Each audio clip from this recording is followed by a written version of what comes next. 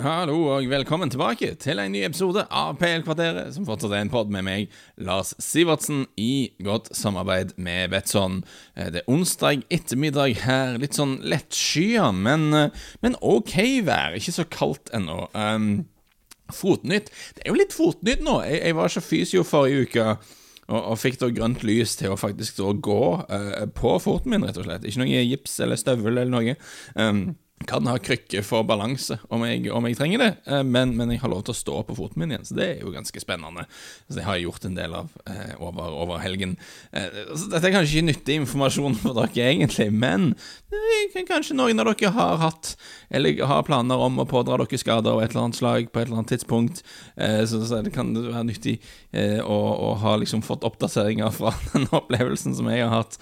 Føles som en stor nyhet for meg nå, rent mentalt, fordi at siden dette skjedde da i slutten av mai, så har liksom alle samtaler med leger og fysio og sånne ting, altså eksperter, meldingen har alltid vært dette er veldig alvorlig, og det er verre enn vanlige beinbrudd, og det er veldig komplisert, og det er vanskelig å operere, og alt dette er veldig komplisert og vanskelig, og jeg må være veldig forsiktig og ta god tid, og jeg må ikke gjøre for mye, for da kan det bli verre, og jeg må være alt. Så det har alltid vært liksom veldig sånn forsiktig, og det har gjort at jeg har fått et veldig sånn defensivt mindset, og alle ekspertene sier at jeg må være veldig forsiktig. Så tenker jeg at hver gang noe gjør vondt, så er det jo lent å tenke, nei uff, nå har jeg ikke vært forsiktig nok, har jeg gjort det verre nå? Oi.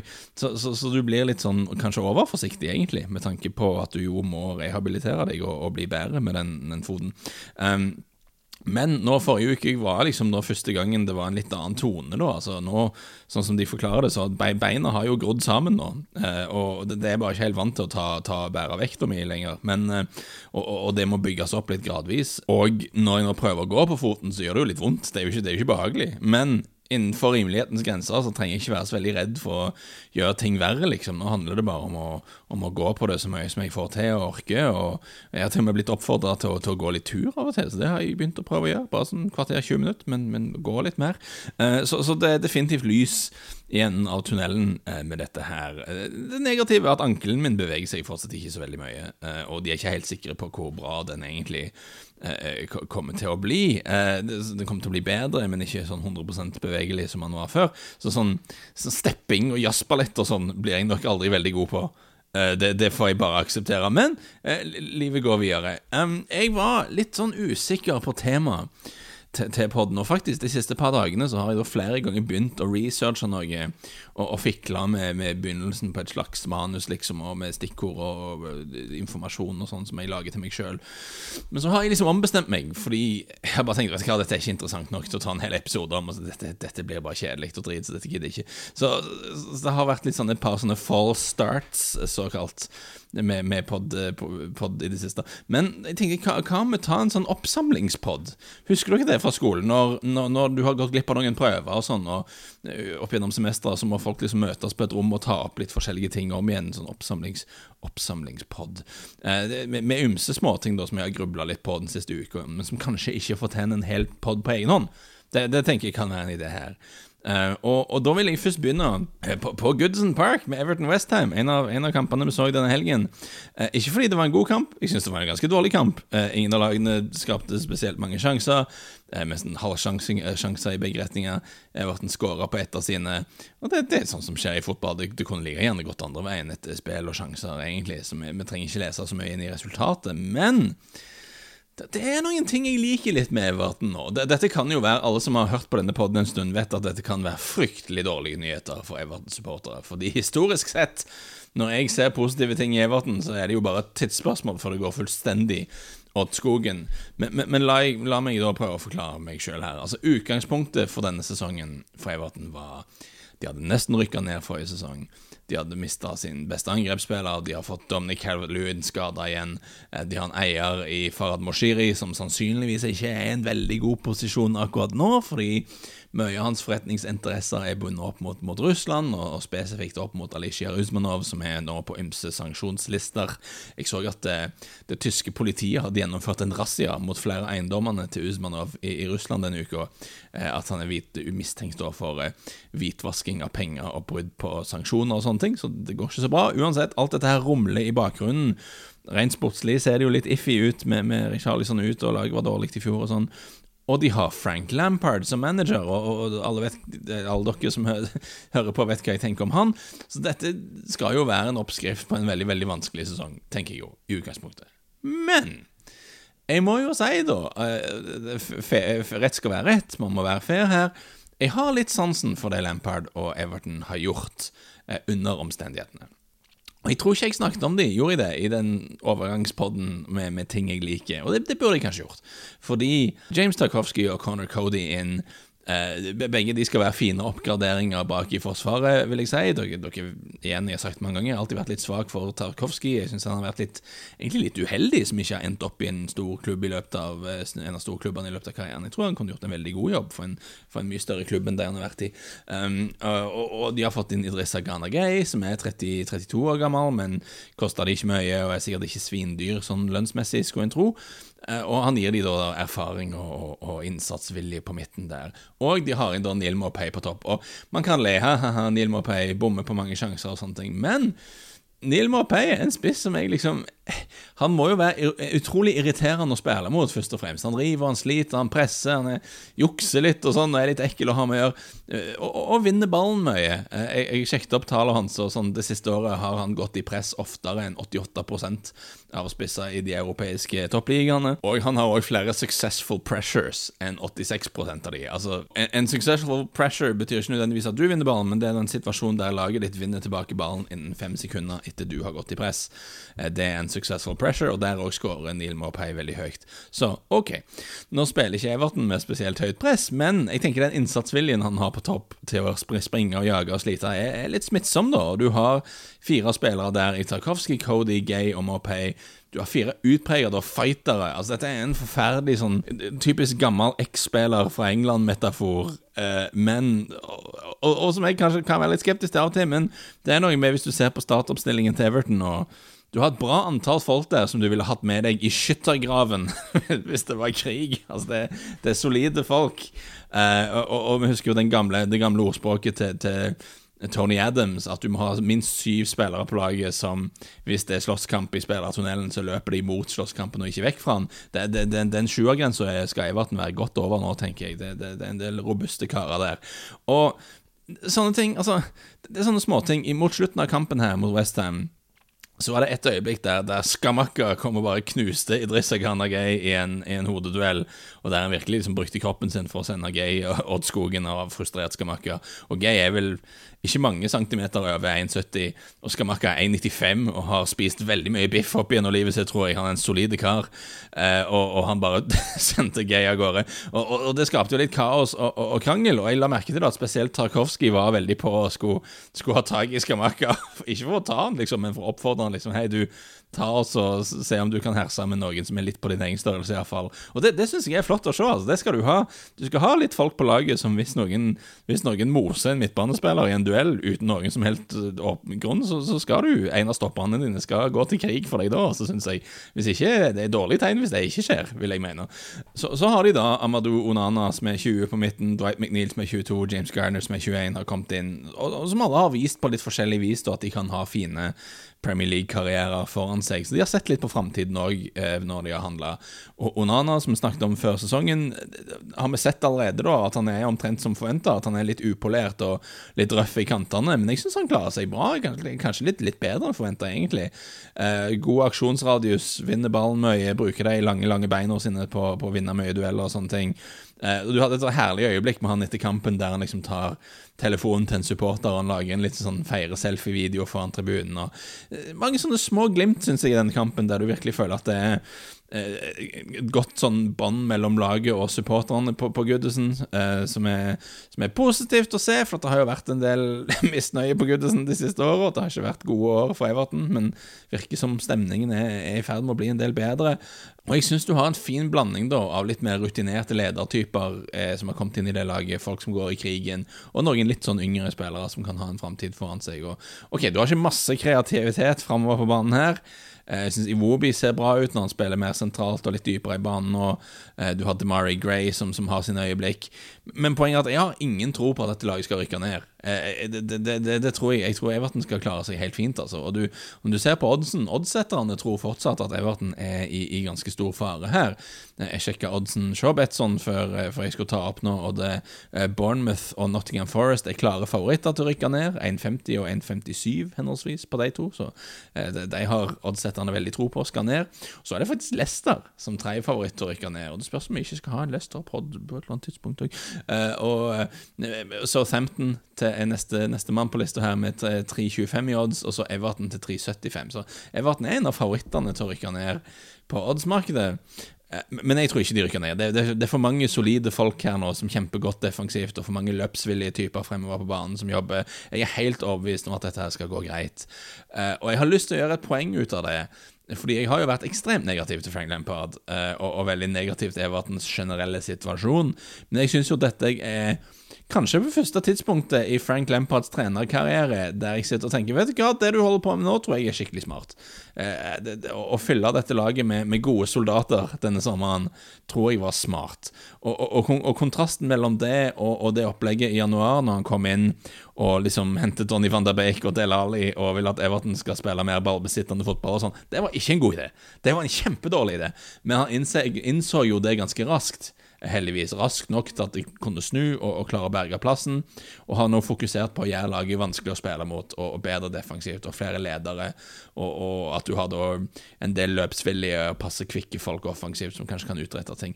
Dette for meg Everton som tar et steg unna avgrunnen som de var på vei imot. Om de hadde rykt ned i vår, så hadde det jo blitt skikkelig ille for dem, og ok, de mangler litt kreativitet fremover på banen.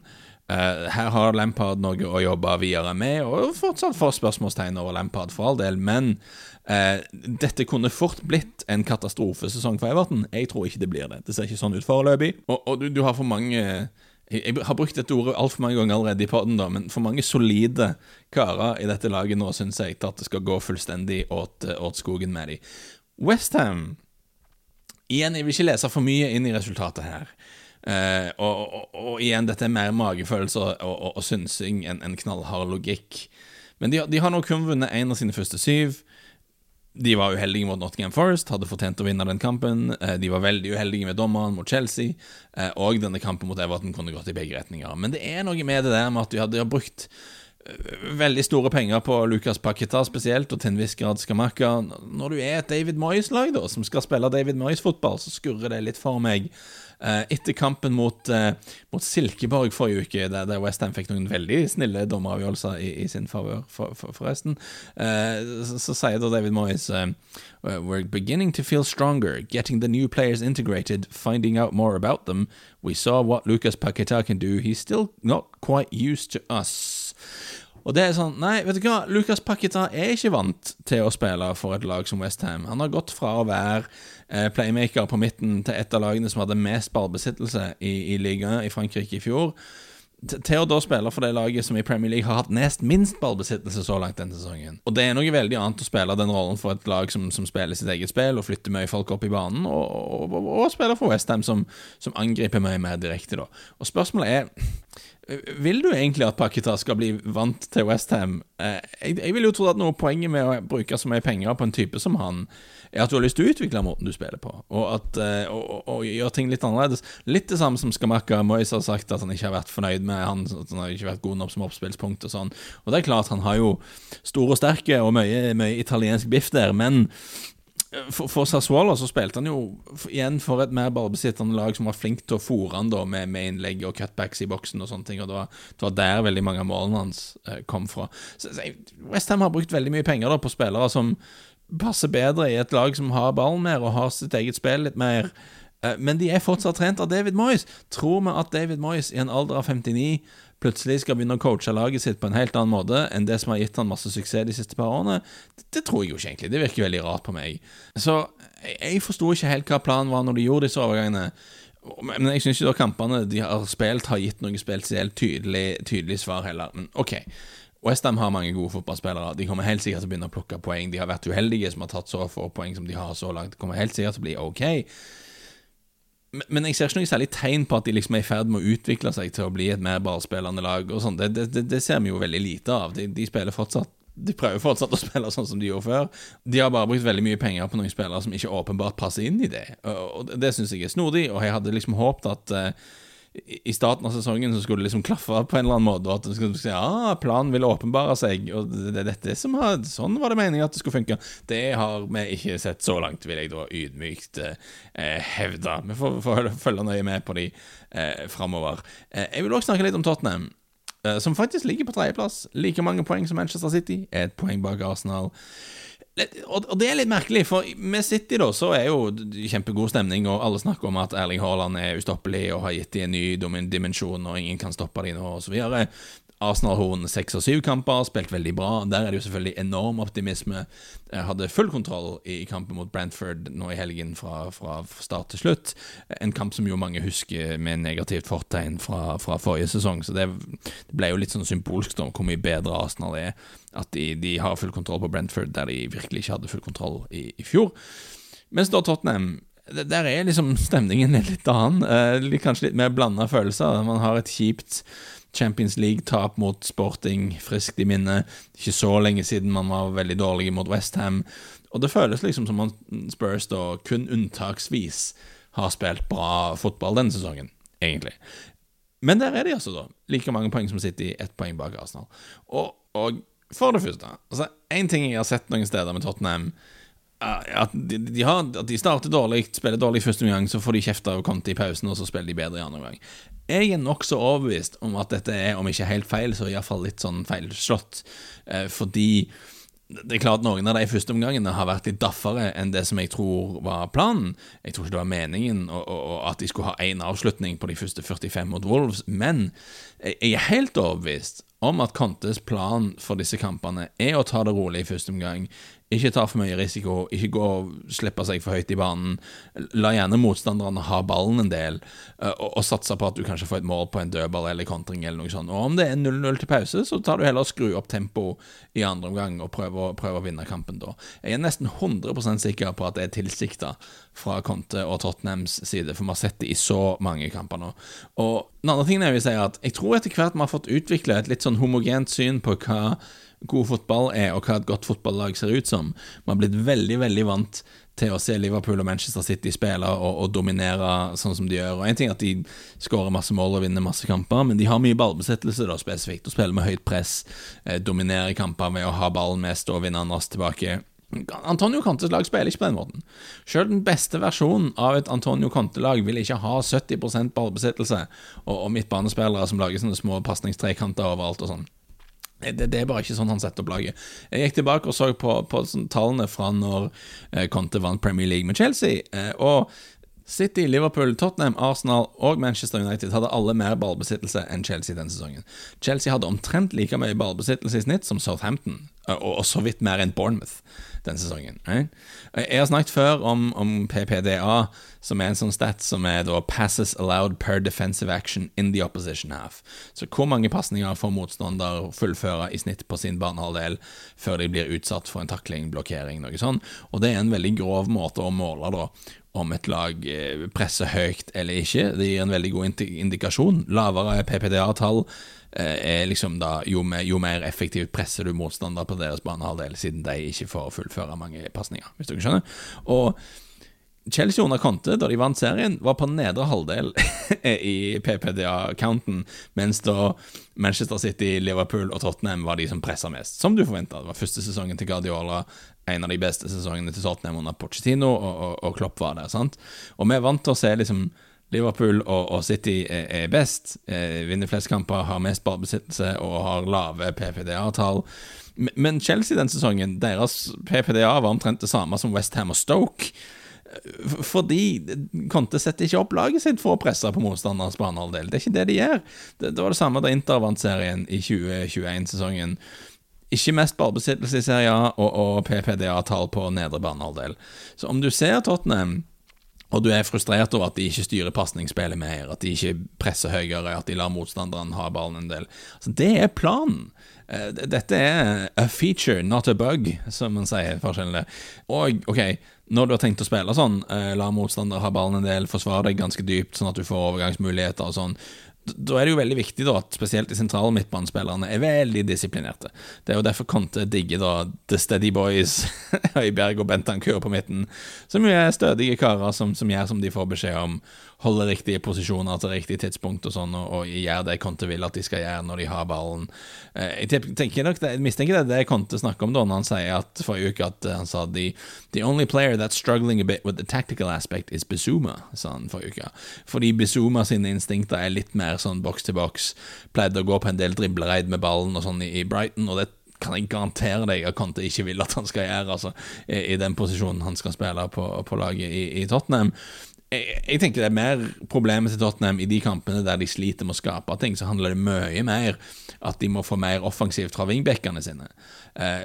Conte har jo vært ganske positiv til Emerson, og jeg tror av og til at du vil oppleve at Conte positiv til litt andre ting og litt andre spillere enn det fansen kanskje fordi at han setter pris på spillere som gjør som de får beskjed om, som følger instruksene, som jobber hardt og springer der de skal høre til å springe, alt dette her. Og om de ikke verdens mest talentfulle spillere rent teknisk og sånn, så Conte mer liksom forberedt til å tilgi det, så lenge de gir blod, svette og følger planen. Men det klart, i kamper mot lag som godt strukturert selv, som ikke gir Tottenham bakrom å angripe i, og der de ikke klarer å bare spille seg gjennom med en sånn tidlig ball til feilvendt Kane som vender opp og spiller videre, altså det angrep vi har sett nå 1000 ganger under Conte. Og du i stedet ender opp da med at Bentancur og Højbjerg triller ball frem og tilbake til stopperne, og så går det aldri noen vei. Jeg tenker da det veldig viktig at du har wingbacker som faktisk kommer seg opp i banen, faktisk kan gå forbi en mann, kanskje kan spille litt kombinasjonsspill med vingen på den siden. Men uansett, dette et sidespor. Poenget mitt at Tottenham under Conte, selv den best tenkelige versjonen av dette laget, kommer ikke til å dominere kamper på den måten City og Liverpool har gjort, eller presse motstandere i senk som Pochettinos Tottenham gjorde på sitt beste. For det ikke det de prøver å gjøre, det ikke det som opplegget. Men det man kan håpe å se da, en variant av dette laget som kanskje noen hakk mer presise når de kommer på overganger enn det de har vært, og et lag som blir for eksempel flinkere til å bruke bredden da, til å skape rom, til å brette ut spillet horisontalt og få mer offensivt fra wingbackerne sine når de møter da, de lagene som ikke gir de så mange av disse overgangsmulighetene. Og om Tottenham da mangler en typisk boksåpner på midten, så kan jo da dødballer være en ganske nyttig boksåpner, som vi så nå i helgen. Den Leicester-kampen var veldig rar, synes jeg. For Leicester, kriserammede Leicester var jo minst like gode som Tottenham i første omgang, bedre egentlig. Jeg sendte en melding til en kamerat i pausen at dette kan fort bli 5-2 til Tottenham, men det kan også ende opp med å tape denne kampen, skrev jeg, og det hjelper jo da når de får 3-2 av Ndidi som sov i 10 minutter etter pause, og så sånn kommer inn og gjør sånn som sånn kan gjøre. Men ja, merkelig kamp. Og Tottenham har, greit, de har ikke overbevist, jeg med på den. De savner Romero veldig når han ikke der defensivt. De må fortsatt bli flinkere til å skape ting mot etablert forsvar, selv om de ikke liksom aldri kommer til å være noe sånn tiki-taka-greie, så må de finne måter å gjøre det på, og jeg tror nøkkelen å få litt mer fra wingbackerne.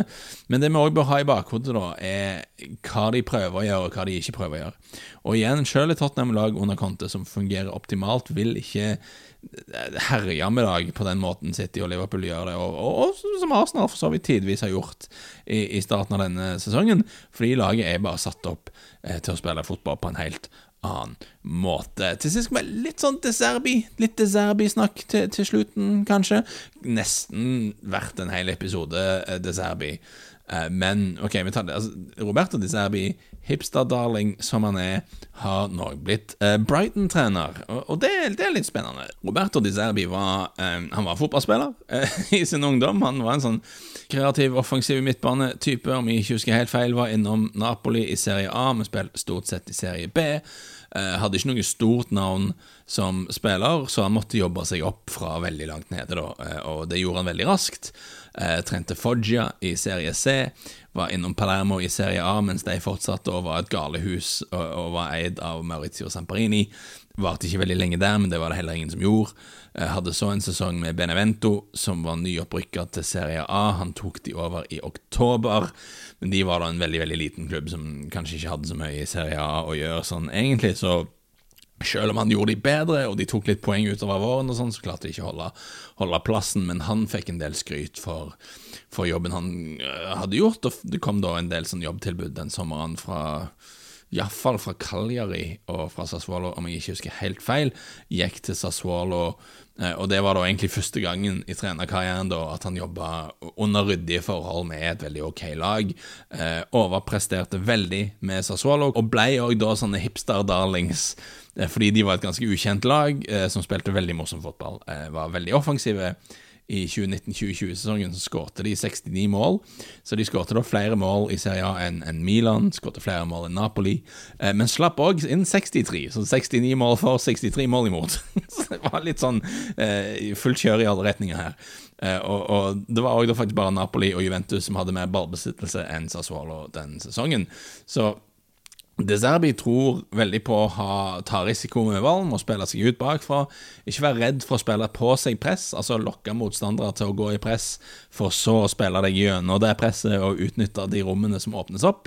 Det jo sånn som mer konservative trenere blir utrolig stresset av, og synes veldig feil og skummelt, for det jo klart du tar veldig stor risiko. Men jeg så en video som ble spredd av han nå denne uken, der han forklarer at han ser på det om å spille en langpassning og håpe å vinne andre ballen, altså det gambling rett og slett, altså det å ta et veddemål og spille, og bette rett og slett, og mens han da har alltid trodd mer på arbeid enn gambling, så når du prøver å spille deg ut fra så jobber du, for at det handler om å gjøre det på en god måte, mens hvis du slår ballen langt, så det bare å gamble på at han havner ikke rett person når han lander. Veldig opptatt av å være ballbesittende, men ikke sånn Louis van Gaal ballbesittelse, der man skal ha ballen veldig mye bare for å ha ballen veldig mye, og aldri ta risiko i det hele tatt. Altså definitivt slå ballen fremover når det mulig, men det handler om å skape de åpningene, og ikke bare slå på måfå. Gikk forresten til Shakhtar etter han hadde vært i Sassuolo, som jeg synes var en kul ting å gjøre da, for han kanskje litt for out there taktisk til at storklubbene i Italia ville gi han en sjanse. Og siden han ikke fikk en sånn jobb da, så tok han heller et sikkert ganske lukrativt tilbud fra Shakhtar, der han jo fikk spille i Champions League og sånt. Det var sikkert ganske interessant. Men så, blir man invadert av russerne da, så det jo litt ugreit å være der borte, så da tok han og forlot landet, og fotballen ble jo også stoppet, og på det tidspunktet leder vel Shakhtar-serien, om jeg ikke tar helt feil. Så han en kul type, interessant karriere så langt, ambisiøs spillestil. Jeg synes det kler Brighton som klubb veldig godt, det gutsy selvfølgelig, men jeg synes det stilig at de prøver da. Så med norske øyne, kanskje litt synd siden Kjetil Knudsen var linket. Og jeg tenker jo at om Kjetil Knudsen først skulle fått en Premier League-jobb, så jo Brighton en av de mer stabile klubbene. De har en eier som kan litt fotball og skjønner at det forskjell på resultat og prosess og sånn, og viser med Graham Potter at han tenker utenfor boks, men at han også er villig til å gi treneren tid hvis det ikke funker 100% sånn med en gang. Så hadde det vært kult å se Knudsen der. Men De Zerbi jo en artig trenertype, og jeg tipper han en fyr som kan ta det fundamentet som igjen etter Graham Potter og gjøre noe interessant med det. Det har blitt en ganske lang podd nå. Vi kan avslutte der, men skal vi en liten spillbit på slutten? Det litt tricky med landslagsfotball tipsmessig. Men jeg har jo tenkt å snekre sammen en Nations League tipsspalte. Men jeg vil gjøre det ganske enkelt her da, og si at jeg tror jeg skal ha norsk seier mot Slovenia faktisk, så gjør det så enkelt som jeg kan. Vi ubeseiret i Nations League-gruppa vår så langt. Slovenia har ennå ikke vunnet. De har noen bra spillere, de har en viss Jan Oblak i mål, som jo ganske ok, og det naturlig da å se på en viss Benjamin Sesko fremover fra RB Salzburg, som en spiller alle følger godt med på, og som kan være farlig og sånn, men jeg blir jo ikke livredd av å se på troppen til Slovenia. Ingenting i resultatene deres i det siste som indikerer at de skal være veldig mye bedre enn det spillermaterialet skulle tilsi. På de siste 9 kampene står de med 1 seier, 5 uavgjort og 3 tap. Den seieren kom mot Kypros. De klarte å holde nullen mot oss på Ullevål. Det jo en kamp der etter spill og sjanser, så skulle vi ha vunnet den ganske klart, sånn som jeg husker det. Jeg tror vi skal ha gode sjanser til å vinne her, selv om Martin Ødegaard kanskje må stå over. Så jeg tenker at 1,92 i odds på at norsk seier skal være greit å teste den nå til helgen, så tror jeg det skal bli full tipsspalt etter hvert. Jeg må bare legge hodet i bløt og studere materien litt her. Alltid litt tricky med landslagsfotball, men det er ganske løy også. Takk for å følge alle sammen. Vi høres igjen snart. Ha det godt.